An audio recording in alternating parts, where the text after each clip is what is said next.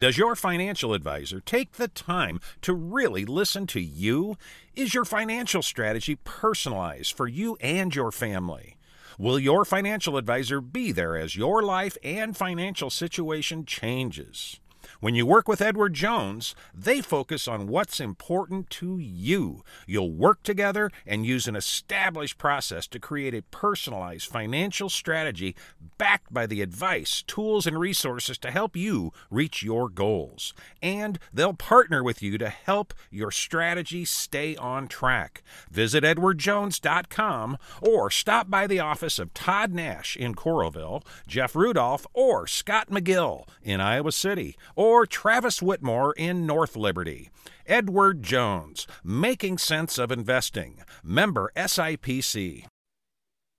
Hey, we're back with the latest episode of the Hawk Fanatic Mailbag Podcast. Hopefully you can hear me okay, fiddling around with my microphone here. I am Rob Howe from Parts Unknown and recording this mailbag podcast on Wednesday, January the 6th, 2021. Getting to my, hopping onto my Twitter here to get to your questions for the mailbag. Let's see here. I think I had one last night from somebody who did not use the hashtag. Let's see if I can find that one. But anyway, we have Big Ten basketball coming up again tomorrow night, Thursday, January the 7th. The Hawkeyes, fifth-ranked Hawkeyes, will be playing at Maryland. And then Sunday at 1:30 p.m. tip at Carver Hawkeye Arena for the rematch with Minnesota, who beat Iowa on Christmas Day up in Minneapolis. So Iowa will be looking to get revenge there. So potentially 2 wins for the Hawkeyes this week in a fight for the Big Ten title, that currently 3-1 in the league. Kind of see how things, big week for Iowa, but they're all big at this point when you're trying to win a Big Ten championship. Not sure I got any Big Ten basketball questions or Iowa basketball questions this week. So let's start with Scott Feldbush, and he is the individual who did not, and that's at S Feldbush on Twitter. He did not use the hashtag, but I appreciate you checking in, Scott. And he just says 2022 recruiting overview. He doesn't have a question mark there, but I'm assuming he is asking what the 2022 Iowa football recruiting class looks like. And what it looks like right now is Austin Graves, the in-state defensive lineman, is Iowa's only verbal commitment. We talked about this, I believe it was last week's mailbag or perhaps the mailbag before. Not really out of whack right now that Iowa only has one commitment or one pledge in the 2022 recruiting class, because as we all know, this has been a bizarre year in recruiting, with the dead period that started in March and goes through this March, I believe, or at least February. So not a lot of ability to recruit, but Aaron Graves is a 4-star defensive end from Southeast Valley in Gowrie, Iowa. Good pickup for Iowa there. He's a kid that's continually rising up. He is the 99th ranked player overall, regardless of position in the 2022 class. He is the 8th ranked defensive end, strong side defensive end in the class. And he is the number 2 ranked player in the state behind Xavier Wanpa, who in the 2022 class, I should say. And he, this is a good class in 2022 in state as well. Xavier Wanpa trimmed his list down to 12, believe last week, maybe New Year's Day. I may have lost track of that, but I'm going to pull that up here to see what the 12 were. It was Iowa and Iowa State both made his 12, and he is the number 1 ranked player in the state. He also has Penn State, Texas, Notre Dame, LSU, Ohio State, Nebraska, Missouri, Clemson, Wisconsin, and Arizona State in his top 12. And he is obviously, no disrespect to Aaron Graves or anybody else, he is the crown jewel in this in-state class. He is from Southeast Polk.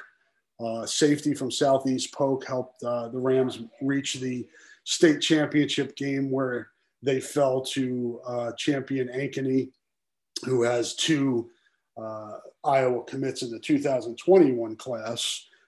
Arlen Bruce IV and Brody Brecht, the pair of receivers coming in that are signed last month. Looking at the rest of the in-state class, Iowa has also offered Hunter Deo. He is a defensive tackle out of Council Bluffs Lewis Central. He has offers from Iowa, Arkansas, Iowa State, Kansas State, Minnesota, and Wisconsin. He is a defensive tackle in the 2022 class. Really good prospect. See how Iowa ends there. Looking at Will McLaughlin. He is a outside linebacker from Harlan who has an Iowa offer. Eli Raridan, a tight end of the West Des Moines Valley who has an Iowa offer. And Eli has offers from Florida State, Indiana, Iowa State, Kansas State, Michigan State, Purdue, Virginia, and West Virginia. Highly regarded tight end will be interesting to see. Saw a recent, it was either on Instagram or Twitter on his social media of him dunking the basketball, and he was wearing an Iowa shirt, an Iowa Hawkeye shirt. So maybe that will bode well for the Hawkeyes. Jacob Imming is an inside linebacker from Sergeant Bluff Luton High School. He has offers from Iowa, Iowa State, Kansas State, and Nebraska. So we saw 2021 be a very good class for Iowa, the state of Iowa, high school-wise, in terms of football recruits. And this 2022 class is really good, too. I just named, 6 guys that have Iowa offers. Graves is the one who has committed to this point. Jackson Daly is a quarterback out of Southeast Polk who has offers from Michigan and others. Gabe Burkle, a tight end out of Cedar Rapids Prairie, who Iowa is interested in, who already has offers from Iowa State, Kansas State, Michigan State, and Minnesota. Guy to keep an eye on. That's Gabe Burkle, out of Cedar Rapids Prairie. Let's see here. You have Spruceton Budenhagen, I believe, is an offensive tackle out of Clark High School in Osceola. He already has offers from Iowa State and Nebraska. Corey Phillips is a tight end out of Ames, has an offer from Kansas and Central Florida. And the list goes on. They're pretty good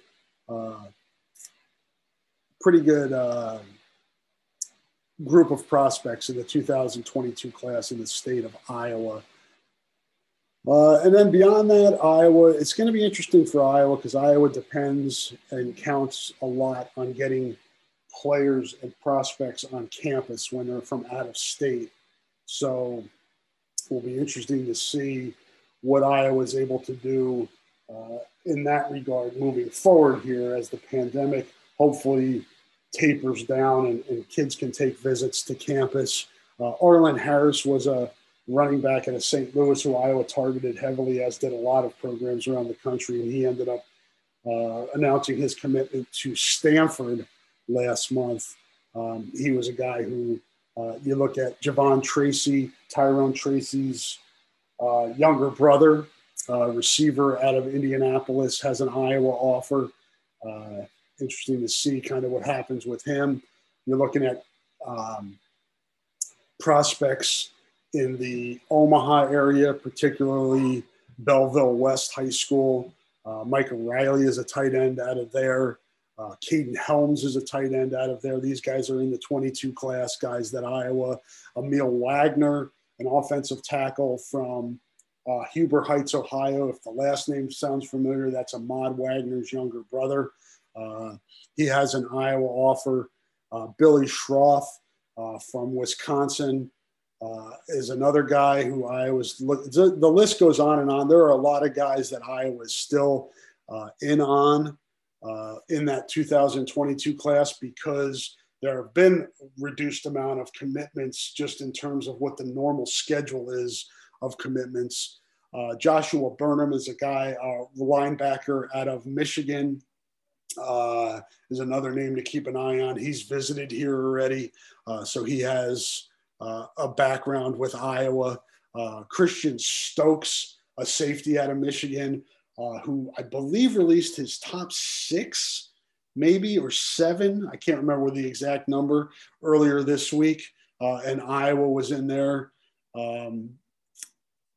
So there are quite a few guys in this 2022 class who I think Iowa sits pretty well with. It's just going to be a matter. Mekhi Miller, a wide receiver out of Overland Park, Kansas, I believe, who's visited here. I don't hold me to that, but he's a guy who Iowa is looking at. Joe Bruner, offensive tackle out of Whitefish Bay, Wisconsin. Just throwing some names out here, but those are guys that I know that I've been in contact with or I've seen that are considering Iowa, hold Iowa in high regard. So some names to keep an eye on, but we're going to learn a lot here in the next, I would say, 4 to 6 months as we go forward here and what we see in recruiting in terms of, the pandemic and what is allowed in visit wise and kind of where the recruiting landscape goes here. So appreciate that question, Scott. And hopefully we have more answers for you moving forward here as things unfold. Let's see here. E at NBA_fan_2014. Who is a regular contributor to the email podcast. Do you think Iowa wrestling will make it to the Big Ten championship this year? Will they make it there? That's a good question because we just don't know in the pandemic. Will they? I'm assuming you're asking, will they have the Big Ten championship? Okay, I get that. I'm looking. That's your second question. Will there even be a Big Ten championship? I think there will be, and I think Iowa will win it. Prohibitive favorite to win it, but it's so hard to know right now with the pandemic. What happens if you get to the Big Ten championship and the COVID hits? I'm going to go out on the limb, risky, I know, but to assume that, or at least for this exercise, to say that I'm not going to factor in the potential for positive COVID cases, sidelining wrestlers, a wrestler or multiple wrestlers for the Big Ten and national championships. I like Iowa's chances at both the conference and regular season, conference postseason, and then NCAA tournament. I think Iowa is a heavy, heavy favorite to take the top prizes at all of those, led by two-time national champion Spencer Lee, who will go for 3 and potentially could go for 4 if he comes back next year, which I think at some point, if he wins the 3rd, he will come back to try to win the 4th. And then he also has Olympic aspirations as well. Hopefully Tokyo happens in 2021, but that's all stuff that's far down the road that is going to be hard to predict. He also asked, will Garza win the John Wooden Award, or who do you think will win it? I do think Garza is going to be, it's hard to say that there are so many National Player of the Year awards. The main ones I think are going to go to Garza, barring some unforeseen collapse by Iowa as a team or him as a player, which I am not going to predict. But I will say that Garza is the prohibitive favorite, like Iowa wrestling is the prohibitive favorite to take the top prize. And then E came back with another question. I'll hit on that now before I move on to other questions. Do you think colleges will eventually create their own streaming subscription options for athletics instead of using the conference options like the Big Ten Plus? I could see that happening at certain colleges that are big enough to be able to do that, but I think in terms of just locally, Iowa benefits too much from the platform of the Big Ten. I think you could do it with Ohio State, Penn State, Michigan. They could probably they could benefit probably from their own platforms. But even then, I'm not sure they make as much as being on that Big Ten Plus and Big Ten Network. And I know it's frustrating because I go to watch Iowa women's basketball. I don't have Big Ten Plus. I go to watch Iowa women's basketball. It's on Big Ten Plus. I haven't been able to see it this year. They do have some games coming up that will be on regular stream of the Big Ten Network. Thankfully, if you're a Big Ten Network subscriber or you have it on your cable or satellite or streaming service, you'll be able to watch it on there.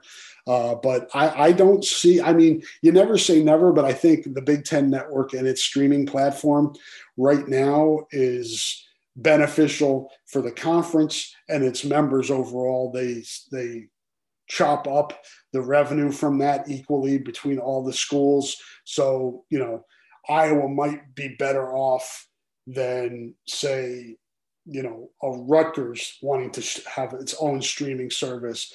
But I think being included with Ohio State and Michigan, Penn State, Michigan State, what have you, Wisconsin, all of those, especially with the lower population in Iowa, I think it benefits Iowa to be part of that overall umbrella of the Big Ten Network and the Big Ten streaming service. So I don't see that changing, but who knows where the future goes with streaming services and how we consume or are presented with our college athletics moving forward. Thank you for the questions, E.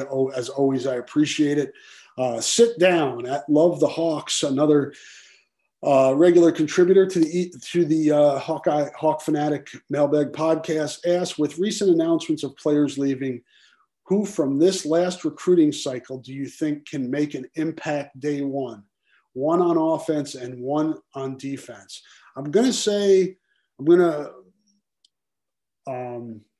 Since the last recruiting cycle, do you mean 2020 or the guys that signed last month in 2021? I don't have time to reach back out to you to clarify that. So I'll go and let me just kind of look at both. For the 2020 class, which are guys that are already on campus and are true freshmen right now and have had the fall to kind of get acclimated to campus and the program, although it was kind of goofy. I'll throw out, we already saw Tory Taylor. So my guess is you're talking more about 2021, but a couple guys on the 2020 that I would look for, maybe emerging a little bit. I think you look at Jay Higgins at linebacker is somebody. Yahweh Black at defensive line is somebody to keep an eye on. Logan Jones as well on the defensive line is somebody to keep an eye on. Elijah Yelverton and Luke Lachey at tight end are guys to keep an eye on. And potentially guys like Reginald Bracey and AJ Lawson in the secondary. Mason Richmond on the offensive line. You look at LaShawn Williams and Gavin Williams at running back. No, I'm giving you a lot of names, but I think there are going to be opportunities for some of that 2020 class to come in and be contributors next year. But I think you're talking more about 2021 being, as we saw some contributions from the freshmen in this most recent class of 2020. If we're looking ahead to 21, I think there are opportunities at receiver. Brody Brecht to Arlen Bruce, Keegan Johnson at that spot moving forward. I think those. So if I'm going offense, I'm probably going to look at receiver. And out of that group, I think Keegan Johnson might be it's tough because I think Brody Brecht and Arlen Bruce are also guys that can contribute right away. And you look at what's lost with the big receiver in Brandon Smith, and Brody Brecht fills that big receiver need, but is he ready right away at that position? Iowa hasn't, through the years, had a lot of, major contributions from that position. So, and with Tyrone Tracy and Nico Reganey coming back, along with some guys that were already on the roster. The guys like Corvon Matthews and Devontae Vines that came in, Desmond Hudson, they could step up and contribute pretty quickly at that position. I'm going to, on the offensive side of the ball, I'll go with Keegan Johnson. And on the defensive side of the ball, that's tough. I am going to say Justice Sullivan.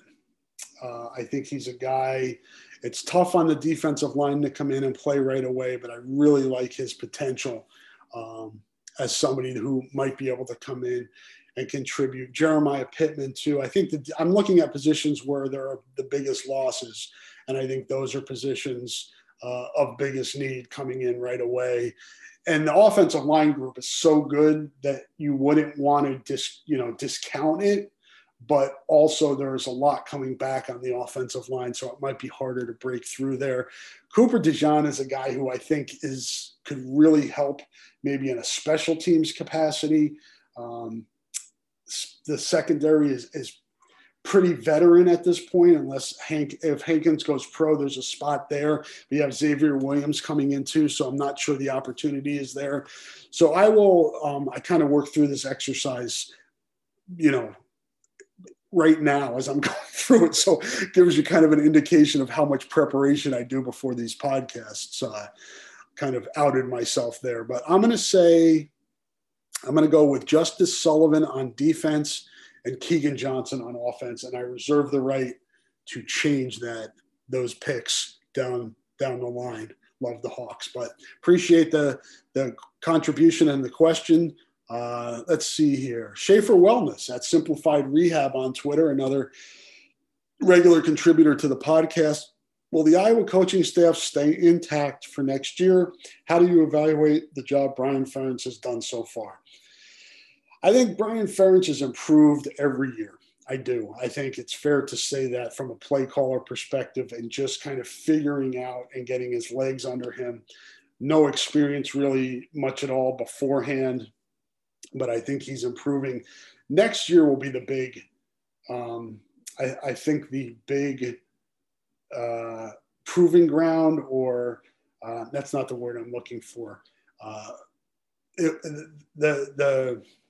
We'll learn the most about him next year because they'll have a veteran quarterback in Spencer Petras. Does he go if Spencer's inconsistent?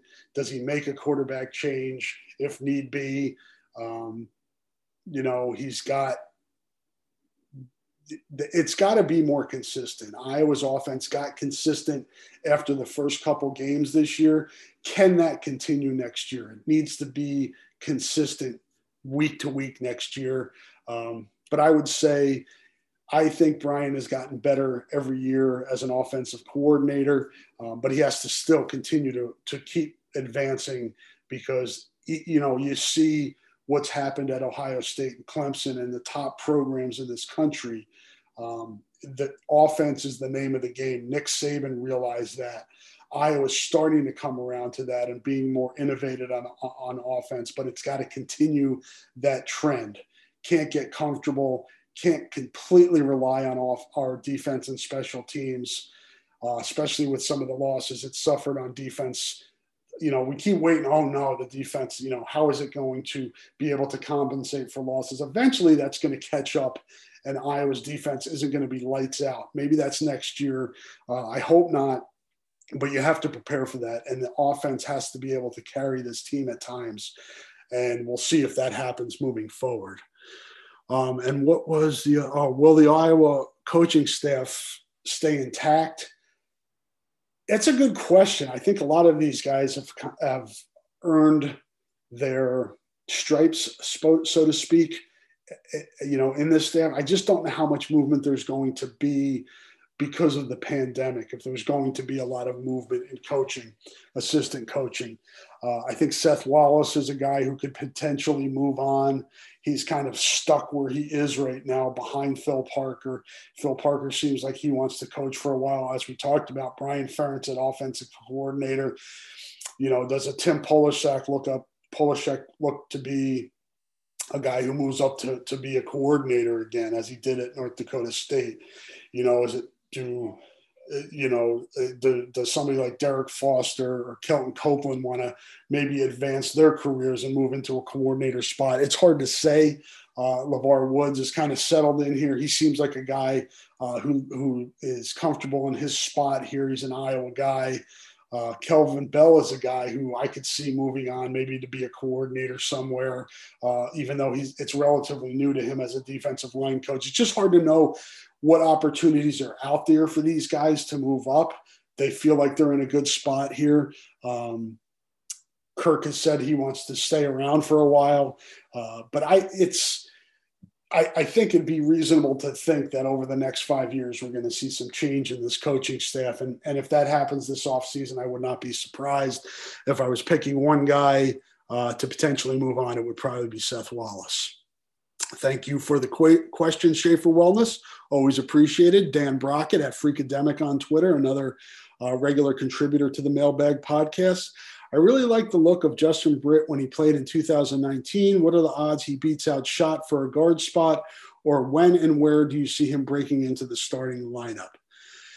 It's a good question, Dan, and I think the coaches are pretty high on Justin, as you are and I am as well. With Cole Banwart leaving, I think he's in the rotation at least next year.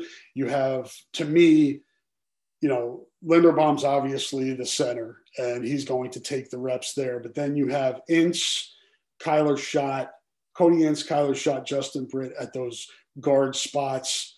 We'll see what happens with Coy Cronk, Kallenberger, Jack Plum. I can see Kallenberger potentially moving over to left tackle with Plum manning the right tackle spot. Maybe Plum stays at left tackle and Kallenberger continues to play that right tackle spot. But I think Justin Britt will definitely be in the rotation. Will he beat out Schott or Ince? Hard to say. He's got all off season to potentially do that.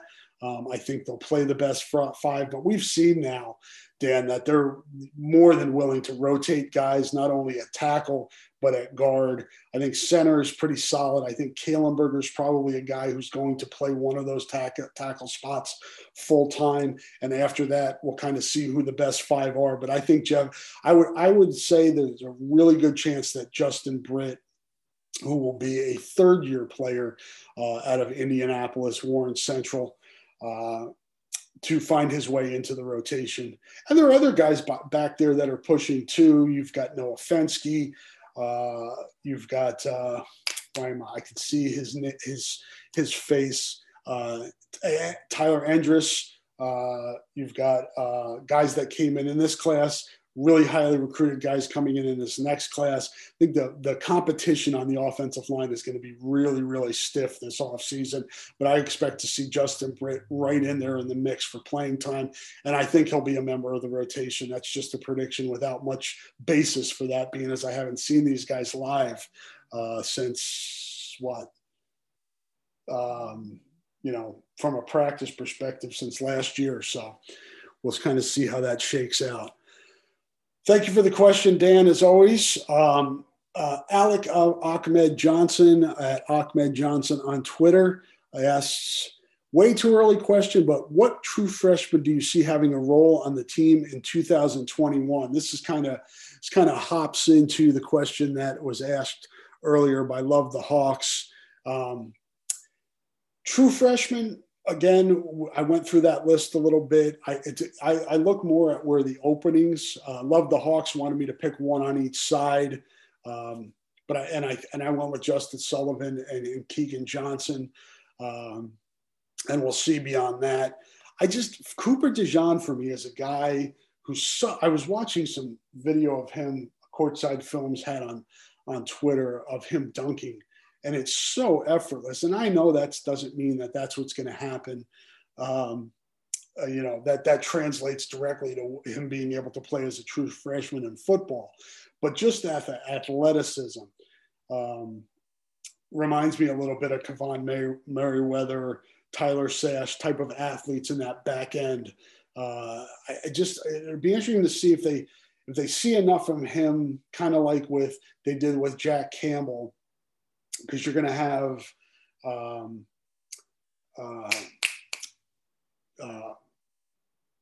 Jack Koerner, excuse me, I apologize. My brain froze there. But Jack Koerner's a senior next year at free safety. Dijon's a guy who may be ready to move into that spot the following year. Maybe like Jack Campbell, when he was a true freshman, showed enough to be able to not redshirt him his true freshman year. Maybe you see that from a Cooper Dijon, a guy who you get his feet wet, maybe not a ton of reps, defensively, but on special teams, just kind of get him acclimated to being a starter in 2022. I could see that potentially happening. Similar with, we talked about with the receivers, maybe Brody Brecht and Arlen Bruce. Maybe you see that on the offensive line with a David Koff or a Bo Stevens or Connor Colby or Jennings Dunker. Maybe you get one of those guys kind of moving in on an offensive line. But I think receiver and defensive backs are usually the positions you look at that are most likely to help right away. And Iowa has some good players coming in at those positions. We talked about the receivers. We talked about Cooper Dijon. We talked about we haven't talked about Zach Tweed, a guy out of Story City, Iowa, but he's coming back off a surgery, I believe, or an injury that kept him out this season. So we'll see how he recovers from that. So there's always surprises in the freshman class, guys that you don't really expect to emerge right away that do. So there's always to keep an eye on there. But I'm going to stick with Keegan Johnson and Justice Sullivan as my two guy offense, guy defense, who I think can emerge. But again, I reserve the right to change that as we move forward here and I obtain more information. It looks like that is the last question in the queue for the Mailbag podcast. Again, we're recording this on Wednesday, January the 6th, 2021. I appreciate all the questions. I appreciate you guys listening and, allowing me to do this every week. Great questions as always. We invite as many people as would like to contribute to this podcast. If you're listening now and haven't asked a question before and think, oh no, I'm going to forget when he asks again next week for questions, hashtag it. HFMail, hashtag HFMail, and I will locate those questions on Twitter. You can ask them whenever during the week. You don't have to wait until a given, when I'm going to record. You can ask whenever you like during the week, and I will I will answer. You can even make comments, something you want to up for discussion or whatever. We can discuss whatever topic you like in Hawkeye athletics, recruiting, what have you. So thank you again for listening. Thanks again for the questions, and we will talk to you folks soon. 7. Rob Howe here, back with another backer to cracker tip of the week with Mike Humpel from Humpel Chiropractic in North Liberty. What do you have for us this week, Mike? Rob, today we're talking about youth sports injury and the risks associated, two major risk factors for injury in youth sports. Number one, may or may not have heard of it, specialization. What does that mean? It's our son or daughter that young athlete is doing one sport year round, or maybe they're doing two sports, but primarily they're just doing the same sport year round, training for the same sport. You just imagine a baseball player. Of course, you got to throw to increase your arm strength, right? But they're always throwing, always pitching, playing, tons of games. Sooner or later, that's going to catch up to them, and they may start having elbow problems. And what you call that's usually from an overuse injury, right? They're not getting, because they're specializing in a sport, they're not getting. It's very important. They're not getting the time off and the rest that they need or require to give their body, their growing bodies, their changing bodies, a chance to grow and heal and stay healthy.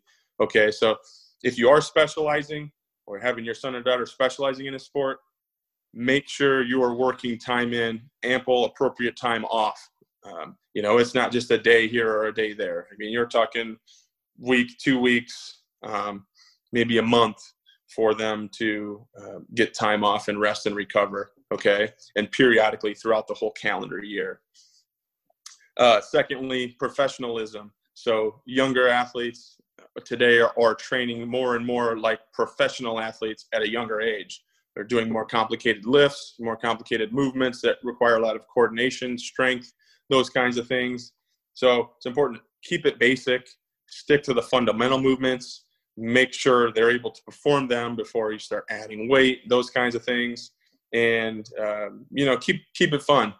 And those two things, specialization and professionalism in youth sports, are two major risk factors for injury in youth sports. So pay attention to them. The kids themselves probably aren't going to pick up on them. So it's going to be our job as parents, as adults, coaches, to watch for these things and put mechanisms in place to control for these factors. You got healthier kids, healthier athletes, more kids playing. You may notice your success goes up because there's fewer kids sitting on the bench injured. Wonderful information there and guidance from Mike Humpel, Humpel Chiropractic. You can find them at humpelchiro.com. Give them a call at 319-325-3558. And they are located at 1295 Jordan Street, Suite 6B in North Liberty, Iowa, 52317.